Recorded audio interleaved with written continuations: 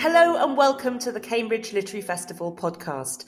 My name's Alex Clark, and this time I was joined by another Alexandra, Alex Shulman, the former editor of Vogue magazine, a post she held for 25 years. She joined me to talk about her new book, Clothes and Other Things That Matter.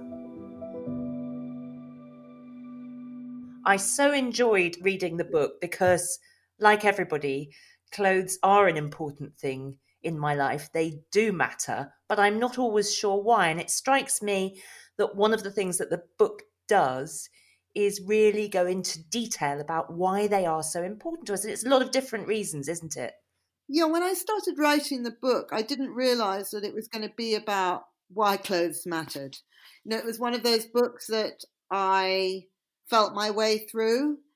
And as I began writing, actually the very first chapter, which was about red shoes, you know, as sandals, I realised that there was a lot of kind of emotion and resonances and the way things, memories and things attach themselves to clothes, not just to the actual clothes, but the experience of wearing the clothes or owning the clothes or shopping for the clothes.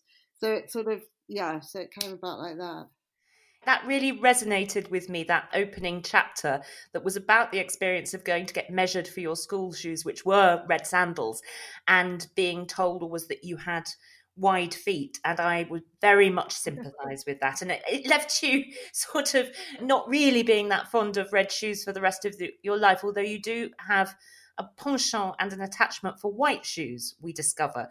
So there are these things that you love as well, and that sort of, there's a wonderful phrase in the book, something becomes a companion, your perfect dress becomes a companion through your life, doesn't it? Yes, I think that different clothes obviously mean completely different things, don't they, to all of us. And I think actually that was a coat that I was referring to. It's kind of like the object that I'd probably, if I had to pick one out of everything that I have in my wardrobe, it was this coat, because every time I wear it, I have a nice time in it. And sometimes I wonder whether when that happens with clothes, where's the chicken and where's the egg? Is it because you've had a good time in something that you feel good when you put it on, and therefore you're more likely to have a good time the next time or not? One of the things, of course, that we should say is that clothes have formed a very, very large part of your working life. You were editor of Vogue for 25 years, and you write very compellingly, and I think perhaps slightly unexpectedly for people coming to this for the first time, your sort of ambivalence towards the world of high fashion and the feeling that you had when you took up that job of thinking, well, I don't know if I'll dress correctly. What do I wear for my photo shoot? Am I going to have to be one of these absolutely pristinely and perfectly dressed people at all times? And you kind of say throughout the book, I'm not really that kind of person. What I wanted to do with the book was to try and give a kind of glimpse at what it was like being immersed in this very lovely world of fashion, sort of glamorous and not exactly immaculate, but, kind of shiny and vibrant and all of the things that I think are attached with fashion, and contrast that with real life and the reality of my life and my emotions. So I made a conscious effort when I was writing the book to think about, when I was, say, describing a suit that I might have owned to do a job, what I was actually thinking when that happened. I think I did it with the day that I was going to be given, well, not given, but sort of awarded the editorship. And I went out and bought a suit the day before for that meeting. I knew I'd got the job, but I had to actually sort of, as it were, formally be appointed it. And I wrote in my diary, I only discovered this when I was writing the book, so I hadn't looked at my diary for years, that the night before I dreaded what was actually going to happen, that it was something, I knew that I was getting something, but I didn't know whether I wanted it. So I wanted to sort of attach that emotion to the idea of the suit as well, if that makes sense. Yes, and you talk very kind of interestingly, because of course the clothes that we wear are also related to the clothes that other people have worn, people who are close to us. And in that particular vein, you talk a lot about your aunt and how your aunt meant something to you because she always looked so amazingly turned out in suits and powerful and in control of the world. And it's interesting how much we can try to create our personality and our effect on the world through clothes and outfits. Definitely. I think, we all know that clothes are the most immediate shorthand to say something about yourself. Somebody sees you and they see you in your clothes and they will make some kind of immediate decision about you of some kind or other. I mean, that might very rapidly get overturned when you open your mouth or when you do something, but your appearance provokes such a knee-jerk reaction. So obviously different items of clothing can create a message that you want to give out. And yes, I talked about my aunt Constance because she was a businesswoman, and I hadn't really realized this until I wrote the book, but I realized that she was sort of the first kind of businesswoman I'd ever met who appeared to be having fun in her life and sort of really, really loved it. I mean, didn't know many business women, obviously, when I was sort of, 12, 13, 14. But as I got to know her more and spent more time with her, she was American. She lived in LA. The way she dressed, which was always in the same suits, but she had them in a multitude of colours. And indeed, she bought me my first suit. That became, again, associated with the idea of being a successful working woman, I think. It's interesting how much we attach importance to the clothes that powerful women wear. And think about Theresa May being prime minister. Her outfits and indeed her love of clothes were sometimes presented as a kind of counterpoint to her slightly straight-laced personality, but also sometimes a kind of rod to beat her with. I mean, it's a very fine line that powerful women have to tread with their clothes, isn't it? Oh, it's the finest of lines to sort of tiptoe along between if you're a powerful woman or a woman in the public eye. How you dress is sort of fraught with problems, but particularly if you're a politician or someone who is seen as someone who is meant to be, and I use quotes here, serious and professional, and people less so than they used to, but still to some degree, people are suspicious of somebody's getting too much pleasure or seeming to out of how they dress, or, being too colourful or too experimental. It doesn't seem to them that this is the way that a person who's in charge should dress. But I mean, I think that is changing, and you might have noticed there's woman Helena Morrissey who has started a sort of Instagram site about her clothes, and she's one of the most successful businesswomen in this country, and she's sort of partially done it as a way of showing that you can really enjoy your clothes and be in charge of billions of pounds worth of other people's money.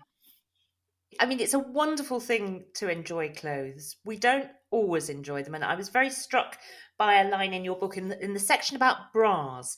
I should say that you kind of itemize your wardrobe at the beginning of the book, and you have 556 individual pieces in it. But among those are 35 bras. And you say you don't actually love any of them. So it's quite an amazement to you that you've got so many. But of course, they're just those things that you have to have, aren't they? Although you did without one for a long time. I did. I didn't wear a bra from, I think it was 17 to 37. And one of the things that's intrigued me about the book is that of all the things I've written in the book, this is one of the things that's had the most commentary. And actually, it was one of the things I thought was of the least moment. It surprises me that people thought it was somewhat strange not to wear a bra. But then when I was thinking about this the other day, I realized that nowadays, very few women don't wear bras. When, of course, during that period, which was sort of the late 70s, and, well, I suppose I went on longer than most people because I went through the 80s not wearing a bra, and maybe that was pushing it. But, sort of from the kind of women's lib sort of, bra burning that didn't actually happen, but, bra burning days through. It was always, to me, not wearing a bra was a kind of sign of freedom, but also simply that it was so much more comfortable than wearing one.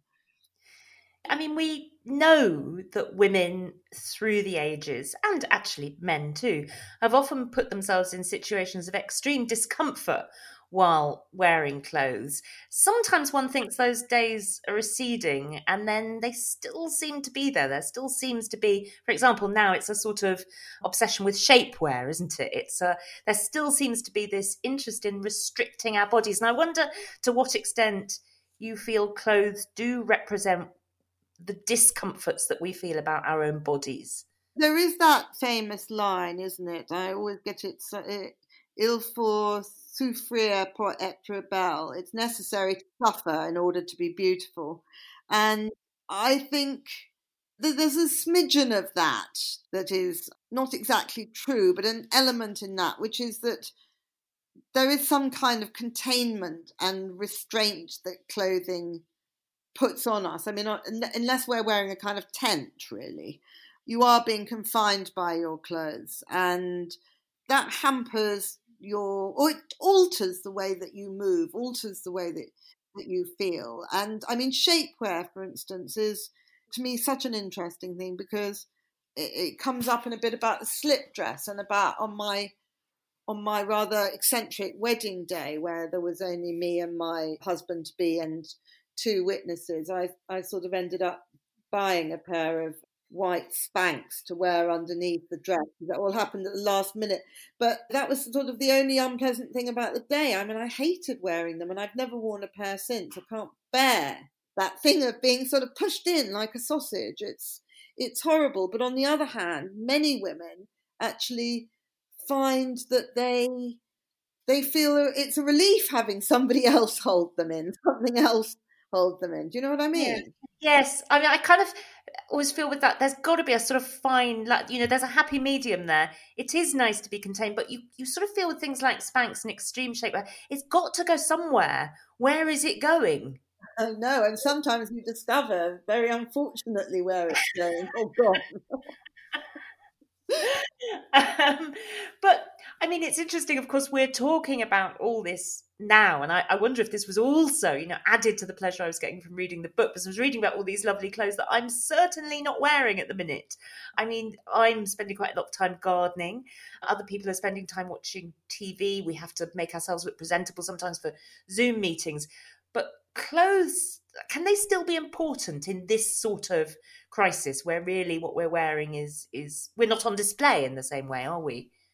I think there are real divides amongst people on it. I mean, for instance, obviously when I wrote the book, I had no idea that it was going to be published in the middle of, pandemic when we were all going to be locked inside. And first of all, when I sort of realised that's what was happening, I kind of panicked because for a moment I thought, oh my God, who's going to want to read about clothes? And then I thought, well, luckily it isn't just about clothes. It is about other things. But then I thought again about it and I thought, well, actually clothes have a real role, I think, in this time. And I mean, some people are absolutely thrilled that they can stay in their pajamas all day if they want to, and they can wear the same t-shirt 5 days in a row, and they're putting on a wash and spinning it dry and putting the clothes back on again, and they don't have to bother. I personally do not feel that way. I feel that way madness, literally madness lies. And I have to sort of pull myself together and get dressed and try and, well, not even try actually. I mean, I'm really quite enjoying what I wear. Now, if I live completely on my own, that would obviously be different, but I do live with a partner, and I think it's quite nice for him actually that I'm not just completely giving in to slobdom. But I know that my view is shared by other people, but many people feel completely differently about it. And I'll tell you what, today, this morning, normally I have a Zoom yoga lesson at the moment. And so I'd got up and I'd put on the clothes to do yoga.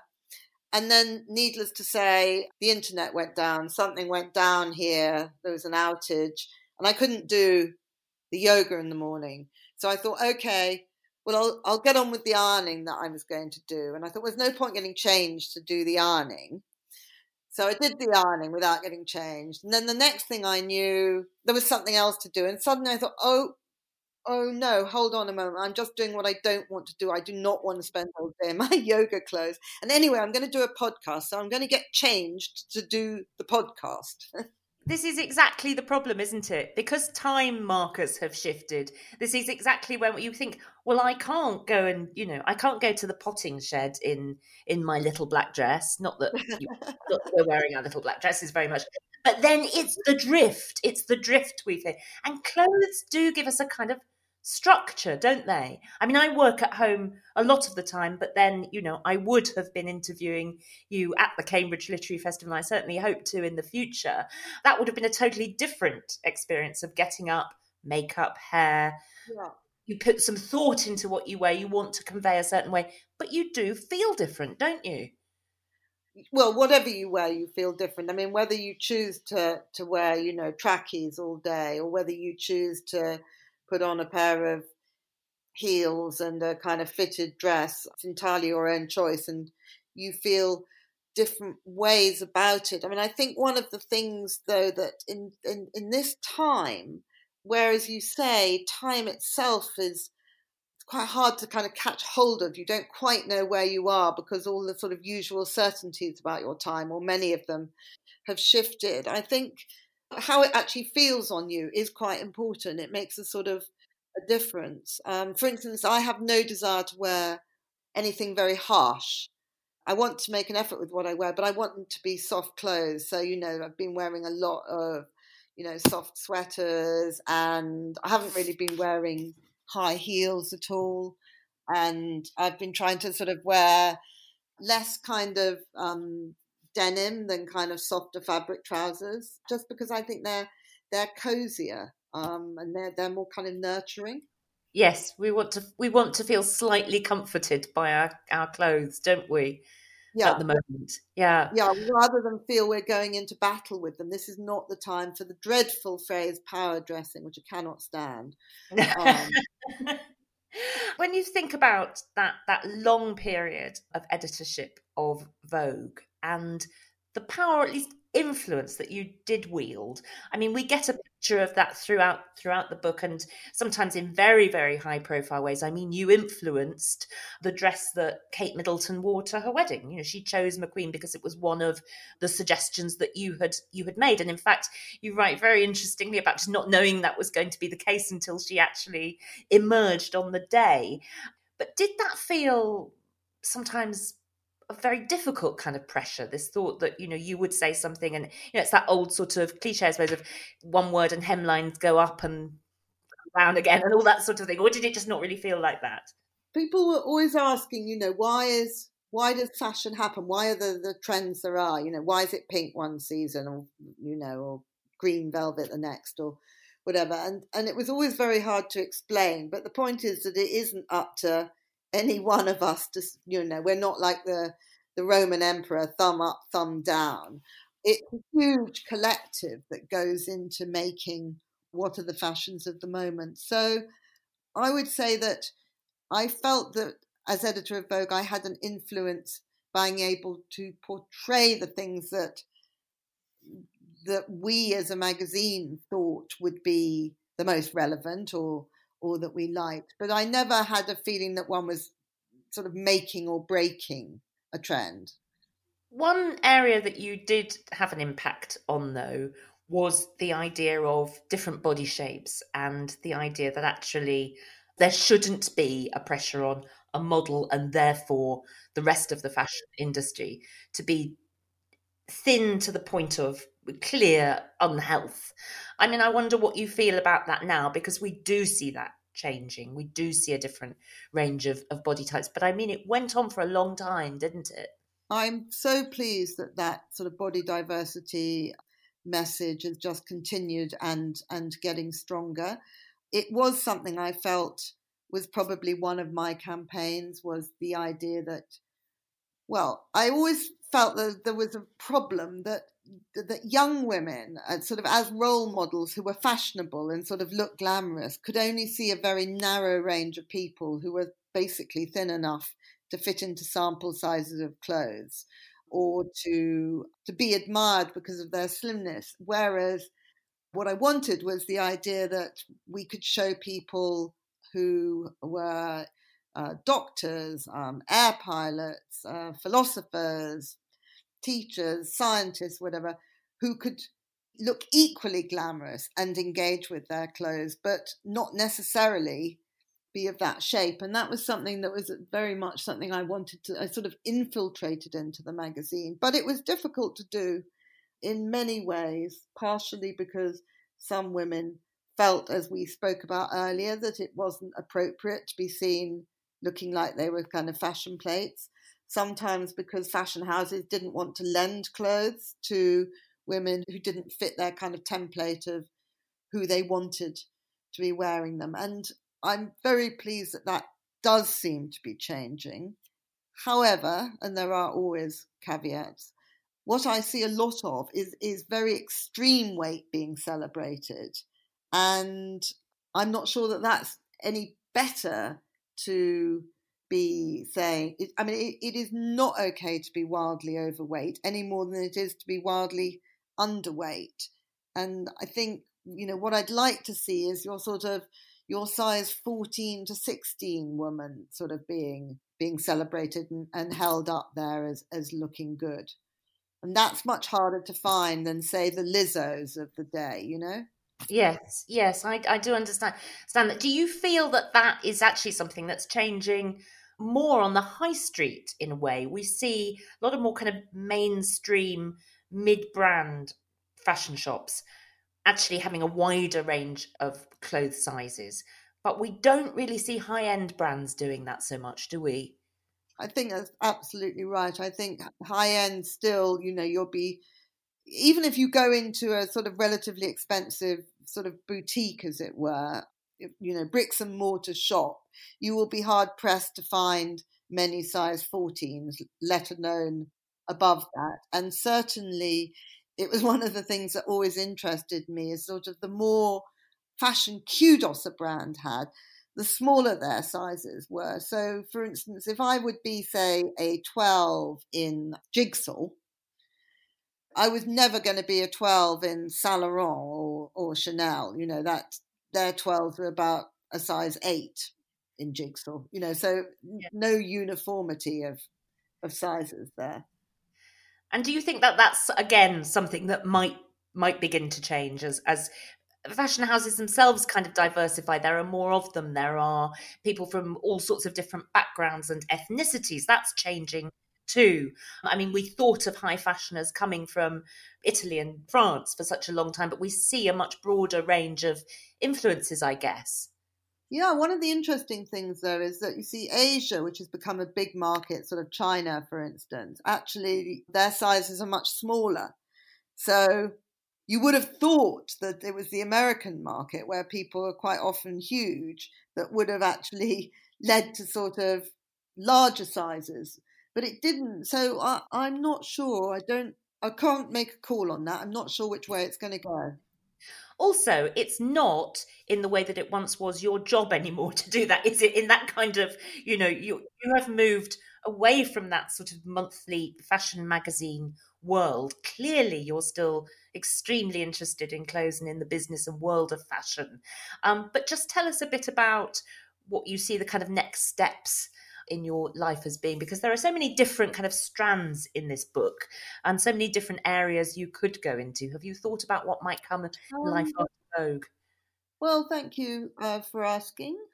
Well, I'm really enjoying being a journalist again. I mean, I started off as a journalist and my parents were journalists, and I'm lucky enough that at the moment I have a regular slot in the Mail on Sunday, and that enables me to write about sort of little bits and pieces that I notice, which is a real luxury actually, because it's what I've always thought about journalism is the privilege of being able to write about what you're interested in is rather a huge one, and so I feel lucky that that I've got that. And then obviously the book has taken up a lot of my time. I've been working on a television drama series since I left Vogue with a colleague of mine, and that is very much still in pre-production and moving along. Even in lockdown, actually, it's moving along quite well, and we're rather excited about the possibilities for that.